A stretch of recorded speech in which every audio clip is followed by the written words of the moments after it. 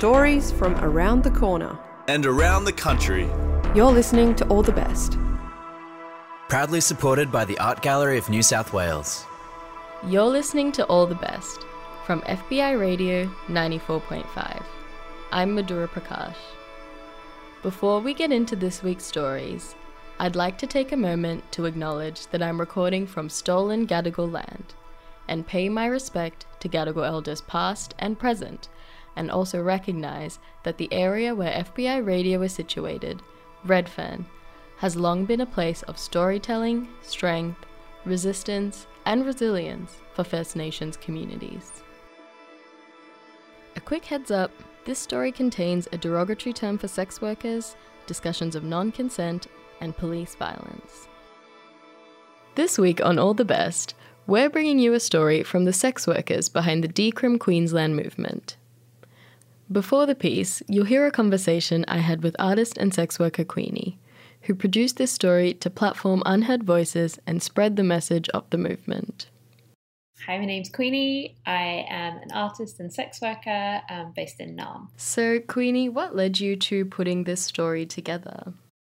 Like many sex workers, I've been following the Decrim campaign for the last 5 years and have just been really amazed in seeing how involved the sex work community has been in putting this huge piece of work together. I also know that there's been some podcasts about the Fitzgerald investigation into police corruption, which is when there was the first suggestion that sex work should no longer be in the jurisdiction of the police and be decriminalised. But none of those stories really focused on sex worker voices or saw them as experts.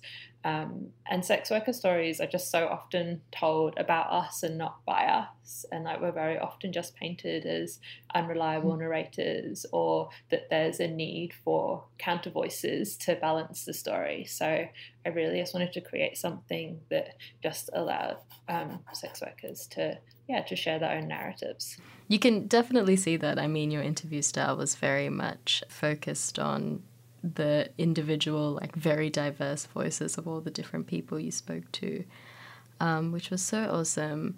Why was this story important to you?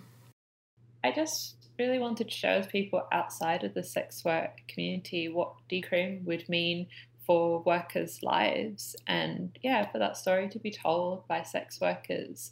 Often when our stories are framed by those outside of the sex workers, workers are really made to sort of make an argument for their existence or their legitimacy, rather than just being able to share their fully dimensional lives and experiences. Yeah, I was going to say, clearly this was something that was incredibly important to you, because this is your first piece of audio storytelling, right?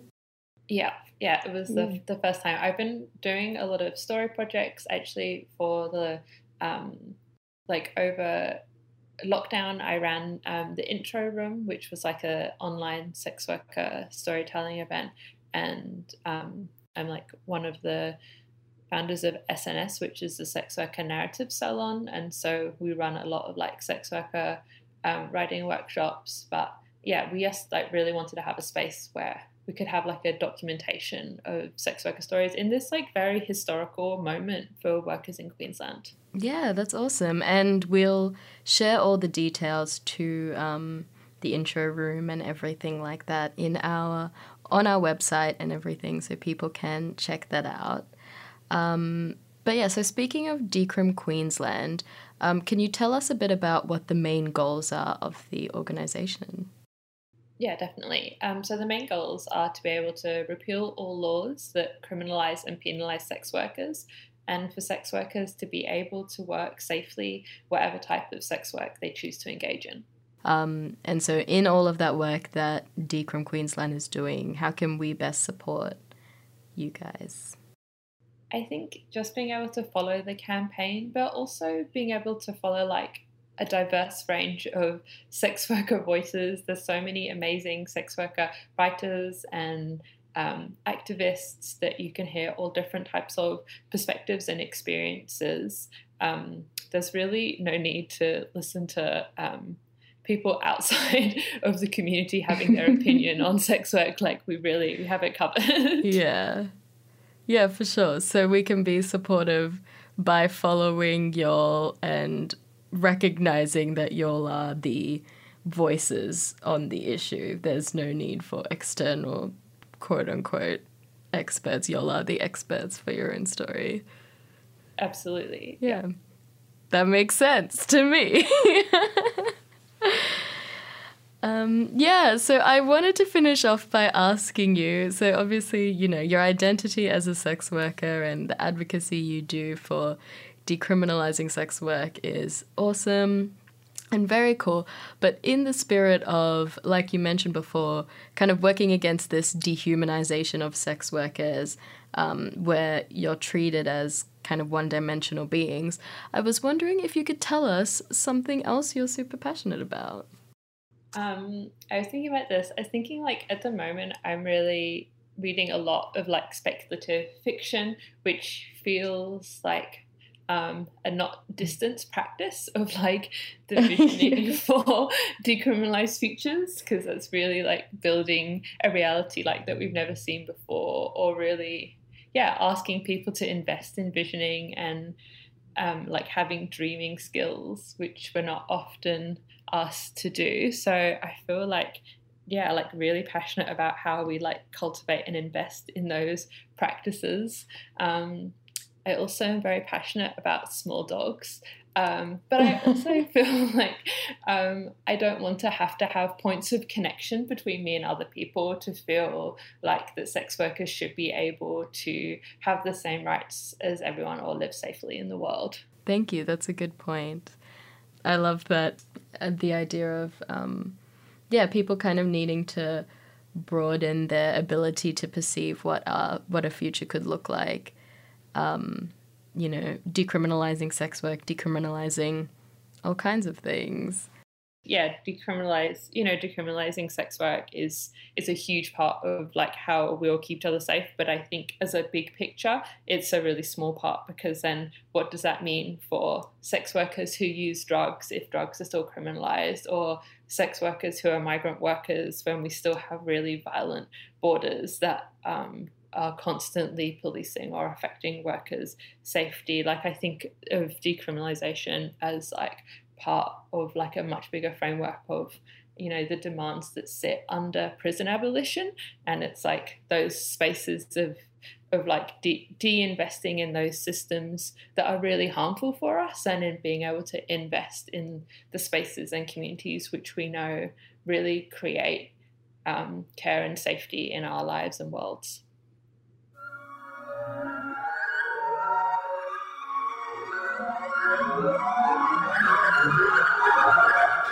People outside of sex work were like, you need to go to the police. And people within sex work was like, I'm so sorry, what can I do? Obviously, police are not an option.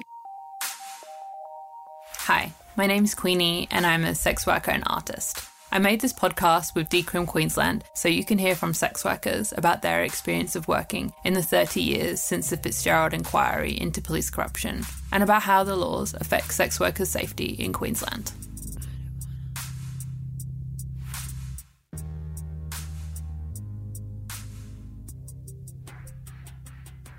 My name is Astrid. I've been working as a sex worker for 8 years now.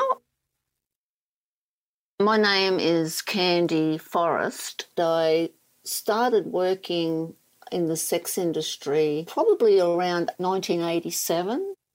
My name's Hope. I'm an Aboriginal woman. I've been working for about 15, 16 years. I've lost count. My name is Joy.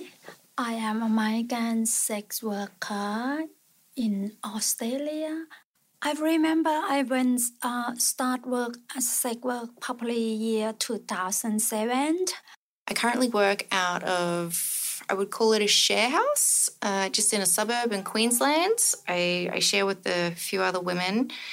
I managed to share that space with some of my best friends that become my family, essentially. And it affords me a really great level of not just safety, but connection, I think, that is missing with a lot of private workers because they're forced to be so isolated and alone under the current Queensland legislation. What we're doing, it would technically be considered a brothel, essentially, under the laws. So when Astrid says it would be considered a brothel, she means an unlicensed brothel, the type that's heavily policed in Queensland.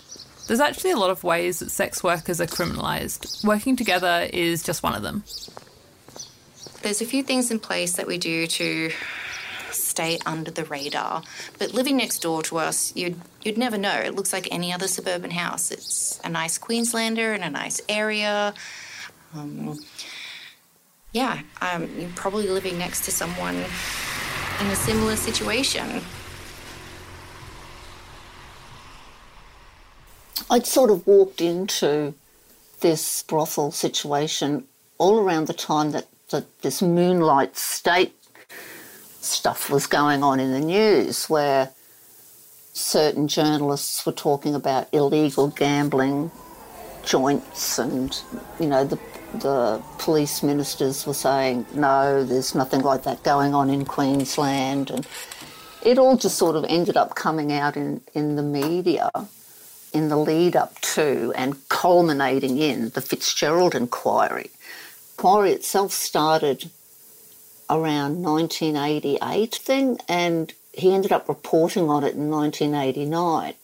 And it was thoroughly corrupt at that stage, but I didn't understand any of that stuff. You know, I was 23, but I was totally apolitical. I knew nothing about politics, and I just figured this is the way they do this stuff. I've been working at this brothel for about 4 weeks or something, and one night I came in to start my shift as usual, and there were a couple of guys in suits sitting at the bar talking to the brothel manager. So they were sitting there having a beer and whatnot, and, I just went in and I put my lingerie on and I was getting ready to work and stuff, and I thought, well, maybe they're some sort of clients, they're businessmen or something. And he calls me over and he says, oh, Sophie, come over here, I want to introduce you to somebody. And so I go over there and he said, this is the police and they're here to charge you. He'd sort of said something like, oh, here we go, this one's new, it'll be her turn to be charged now. She probably hasn't been charged yet. And I'm like, oh, yeah, what for, And they sort of took me over to one side and they put on these really intimidating and gruff police style, now listen here, girlie, this is what we do.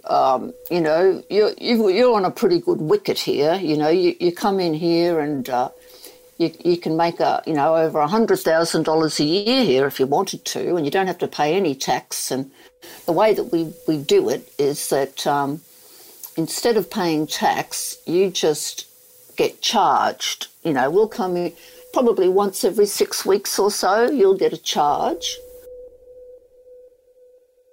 In May 1987, acting Queensland Premier Bill Gunn ordered a commission of inquiry after the media reported possible police corruption involving illegal gambling and sex work.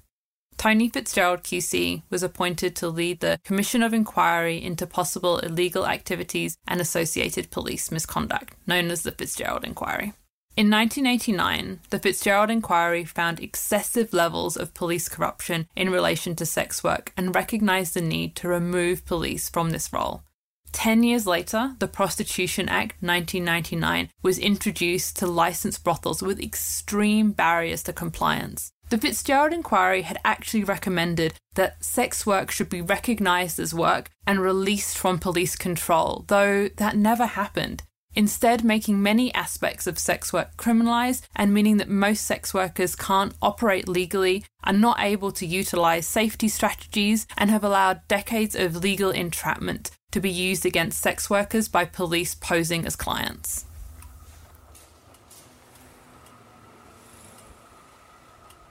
I have had one experience where the police come into a brothel that I worked, and everyone was a little bit scared. What they tried to do right from the start was to kind of pretend like they already had the power to do certain things that I knew that they didn't. But they sort of like, oh, you know, can we all look around? You know, nobody here is in trouble, even if this person is here. No one's in trouble. I found that they just sort of try to talk you around, and they're really nice until they are trying to get what they want. And then when they realise that they're not going to, they start making threats like, we don't want to pull you into this, but we will if we have to.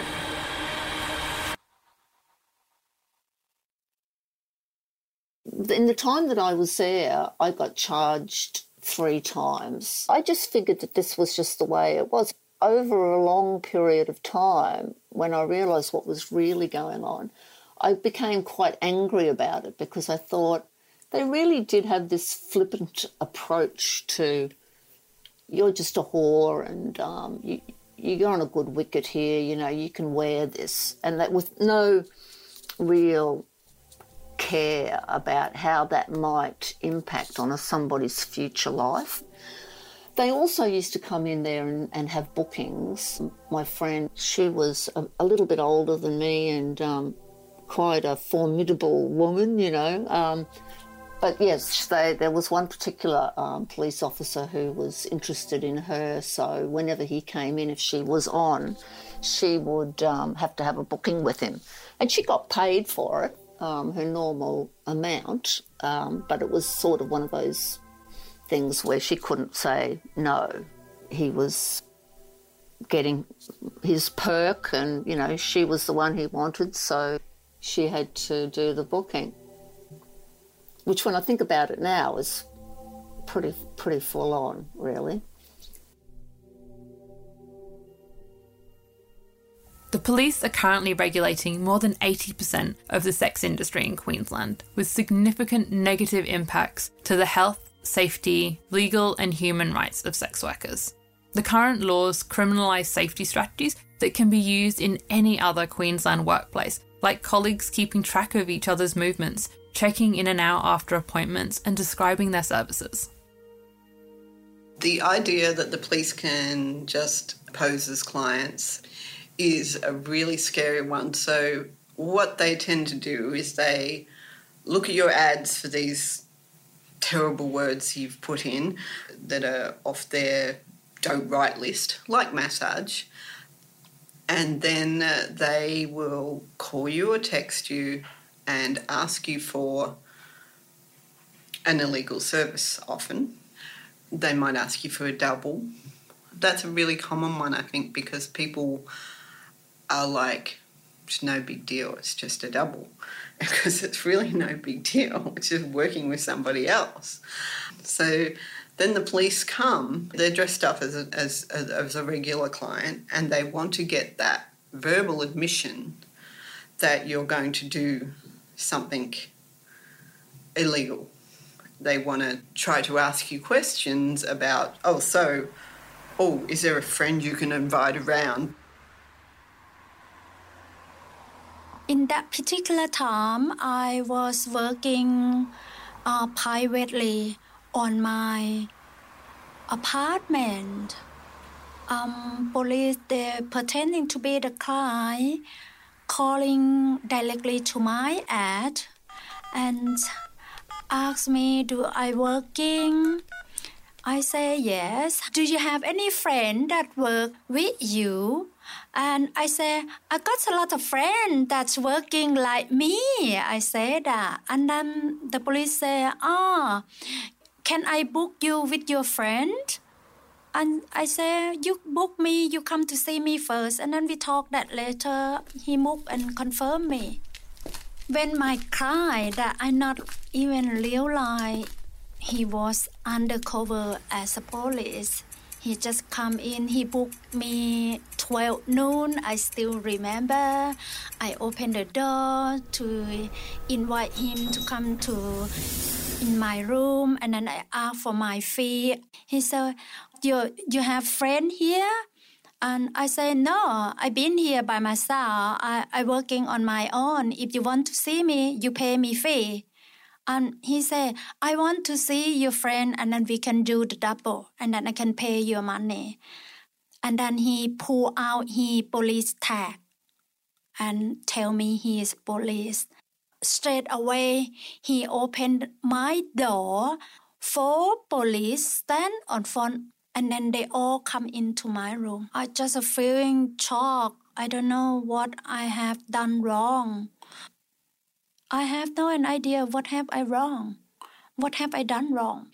They asked me to get dressed. After I get dressed, they chuck me down, push me down on my couch and handcuff me. That policeman is pointing his finger on top of my front head and say, "We gonna send you home."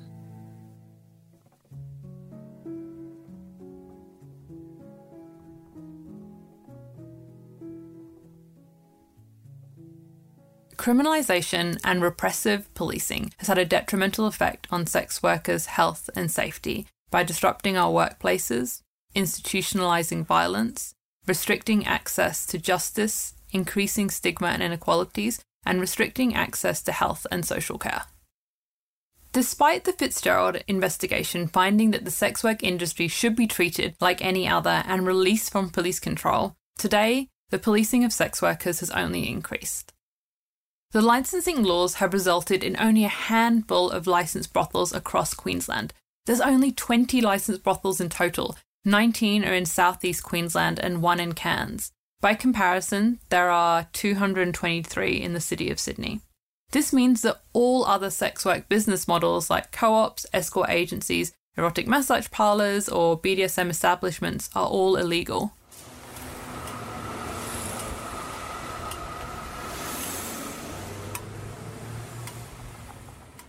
The policing definitely became more intense following Fitzgerald.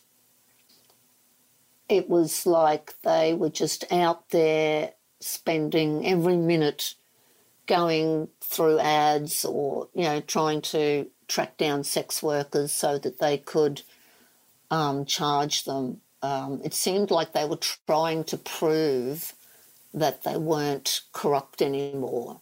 One of the things that they were targeting at that time was people putting the word massage in their ad, which is still an issue in Queensland, 30-something years later. You get penalty infringement notices for using the wrong words in your advertising in Queensland.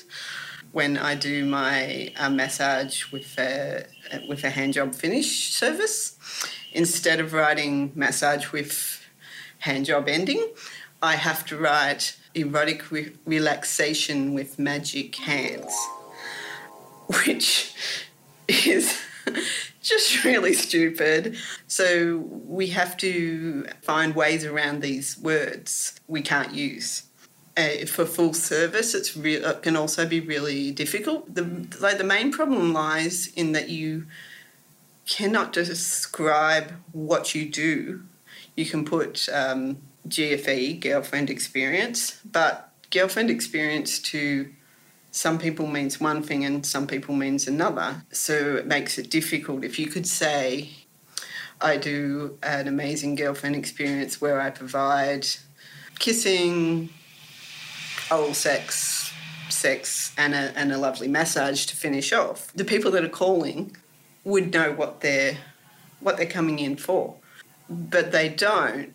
I guess to a lot of people that aren't sex workers would think, oh, that must be just annoying, but it's actually quite dangerous. When somebody comes in thinking that their idea of a girlfriend experience is that you're going to have sex with them without a condom, or they're going to be able to do certain things that person by person doesn't allow, then you then have a person at your door that wants something that you're not willing to give. Words like kissable, According to some guy in an office, that means that you're going to have sex without a condom, which is also illegal in Queensland. So it's not words that people are thinking of, like that you might not want to see in a newspaper. It's very normal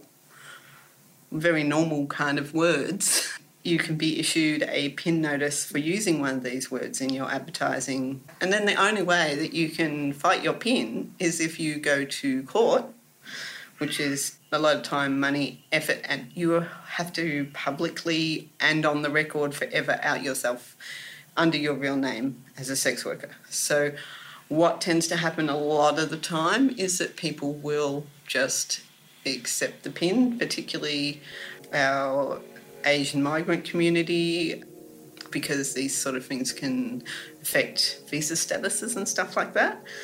So it feels like just a ridiculous kind of money grab. I really believe it. Police are they're targeting Asian or migrant sex worker, and in the particular time, and they do it at the pattern. However, because I believe is when they harassing me in the same period time, week later, I heard they harass people there in similar time, and even the people, the sex worker I know, been harassed by police in same period time as well. I have no idea why they target on us. We know that migrant workers experience really high levels of racial profiling from the police that causes unnecessary criminalisation, detrimental health and socio-economic impacts. Furthermore, it inhibits many groups from reporting crimes and seeking assistance from the police. We know the harms of police violence for sex workers ripples across our families and communities. Policing practices have been shown to affect mental health and increased rates of adverse health conditions for people living in heavily policed communities. I remember they searching on my handbag. They took all the key, the ID, driver license. They will not just take your work phone, but they will take your personal phone. Most of us have two phones because we like to keep our work and our personal life separate. But they will take both. They will take a laptop that they find anywhere in the workspace because they say that must be where you've done your advertising. They will take any and all money that they find because they believe that it's tainted because you have maybe done this one thing that they consider illegal. So you must always do illegal things. And I've heard people be asked things like, have you called somebody? Does somebody know you're here? So that they can try to get you on that charge too, because that simple act of calling or texting another worker is illegal. Just to clarify, not because I think what was said wasn't said clearly, just because sometimes when I tell people this, they think they've misunderstood because these laws make no sense. What's happening with the police in Queensland is that they identify that something is wrong with the wording of one of our ads, and this allows them to get approval to go undercover and make a booking posing as a client. Imagine you're there, maybe just in your underwear, you're interacting with a person as if they're a client, only to find out at some point later that they are in fact a police officer. They can then use your mobile phone and your laptop as evidence to identify if you've been communicating with another sex worker or another person about work. This might have been someone who helped you write or put up your ad. That increases the charge to knowingly participating in the provision of prostitution. And along with the seizure of your money, your laptop, your phone, there can be a fine of up to $6,000. And where do you make $6,000 when all your means for work have just been taken away from you? I don't want all these things to happen to me or my friends or my family or whatever, but most important number one thing is that I want to be safe. So it's really hard to do that when you have a law that says you your safety strategy is legal, and if we catch you in it, you're in trouble. I had a client immediately upon meeting this person was just very off and was just thinking, how am I going to get this person out of my room? And how am I going to do it without creating a scene? I don't want the hotel to know what is happening because I'll be ejected from the hotel, but also what will I do if it actually goes wrong? And I think that was scarier than even like the immediate threat that I felt. It was just, what are the consequences going to be? People outside of sex work were like, well, you need to go to the police. And people within sex work was like, I'm so sorry, what can I do? Obviously, police are not an option. Like, they just knew that was not a thing that could happen for us. And, you know, trying to explain that to people outside of sex work, they're just like, but that shouldn't be the case. Like, you know, if a bad thing happened, that's what the police are for. And it was unfathomable to them that that's not how it is for us. I've had another experience where I've had to report things to the police. Once was taken and basically I was dismissed, and then the second time I was actually heard, which was really good because it doesn't happen that often. I can't trust police.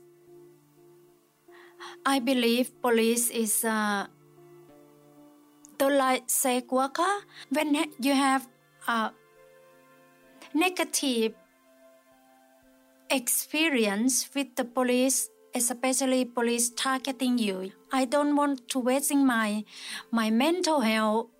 I don't want to wasting to time to get support from police. Of course, I get nothing.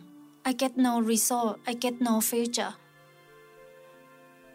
Sex work is real work. Why we have to convict criminal crime for what we're doing? It's not fair.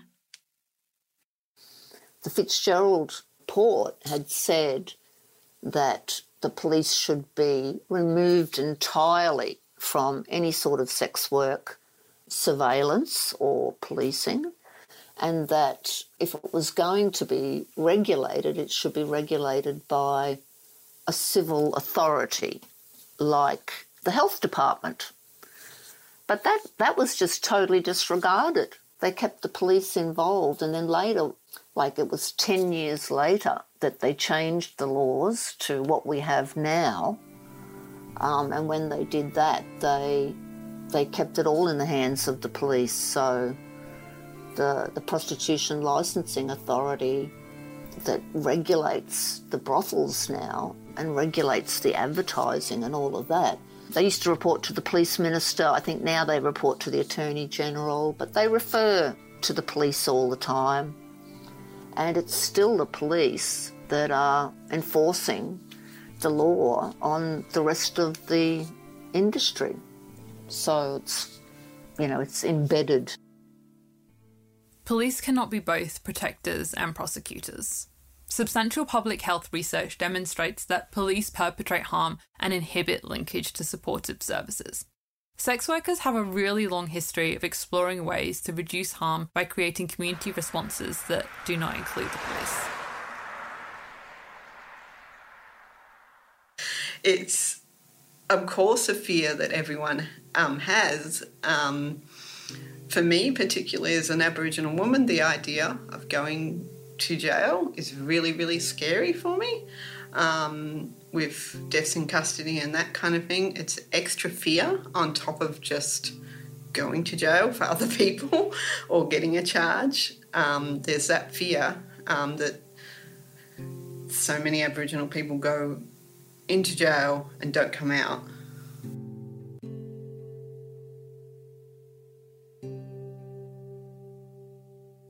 Police are not healthcare professionals, and policing is not a healthcare solution, and yet they are regulating the health and safety of our lives. Despite no evidence that investing in policing reduces crime rates or harm connected to sex workers, the policing of sex work communities has only increased over the past 30 years, with a specialised unit called the Prostitution Enforcement Task Force. Its sole job is to police sex workers. It's easy to see the problems with the licensing of sex work, but sex workers have known for decades what the solution is. Not long after Fitzgerald, we came to hear that there was a sex workers organisation starting up, and they had an office in West End. And, so we were like, we'll go and check it out. It was like a rainbow to me, because it was like here was a group of sex workers, doing some work towards getting things the way they should be. And it was reading some of their literature that I saw, that they thought that it shouldn't be illegal, it should be just treated like any other business. And I was like, well, yeah, of course, but it was almost like before I heard that, I couldn't even conceive of it, that sex work would be treated like any other business, because, the whole milieu that I'd been operating in was so sort of entrenched in criminalisation that I couldn't even see anything outside of that. And it wasn't until many years later that I got involved myself, sex work activism, but I always sort of had this, it was like a glimmer in my eye, I thought, yes, they're doing something that counts, that I'm going to do something like that one day. And so I did. The ideal safety that I would envision for sex work is under full decriminalisation, because I know that if something does go wrong, I don't have to worry, am I going to be rated as a brothel? Am I going to be charged? Am I going to have my money taken away from me? Am I going to have a record? I don't have to go through all those different scenarios about how I need to protect myself from the police before I decide what to do. The realisation that, it could be different has been battered quite a bit over the last, 30-something years or whatever. I really didn't think I'd be sitting here like 20 years past the turn of the new century, the new millennium. We're still having to argue for why sex work shouldn't be criminal. It's amazing that we're still having to argue that. But at the same time, I feel like now I'm seeing more movement around the country than I've seen ever. And change is happening. Sex workers in Queensland have been fighting for the decriminalisation of sex work for decades. In April 2023, Attorney General Shannon Fentiman announced that Queensland will decriminalise sex work. A landmark review into sex work by the Queensland Law Reform Commission has made 47 recommendations. This includes scrapping the Police Licensing Authority and repealing some police powers. This has the potential to be the most significant policy change for sex workers, our partners, friends, family and children to ever happen in Queensland, while simultaneously resulting in very little change for most other community members. I'm super proud who I am and super proud to be a part of sex work community in Australia. I want Decrim Queensland to get passed by that can help us to work safely. I'm a sex worker, but I'm many things. Like I am a mother, a sister, a daughter. I'm a really good crocheter. I'm all these other things that once you get it in your head that I'm a sex worker, you don't see. This is one element of my life. It's probably a smaller element to all those other things that I am all the time. When you take me or any other sex worker as just this one element. You dehumanise them. I would love to see my friends start their own collectives and work in spaces that they can share and support each other and form a real community. And I think that would be really important going forward because we look after each other exceptionally well. And I think we could do a lot more if we were given the space to do so and it wasn't criminalised. This is the end of the episode, but it's far from the end of this story. The next stage includes the drafting of the laws.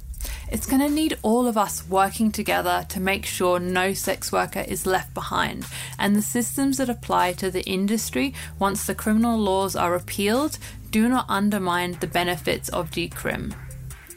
It's essential sex workers are at the table and are part of the decision making when sex worker laws are developed to ensure there are no unintended consequences and the laws do not harm.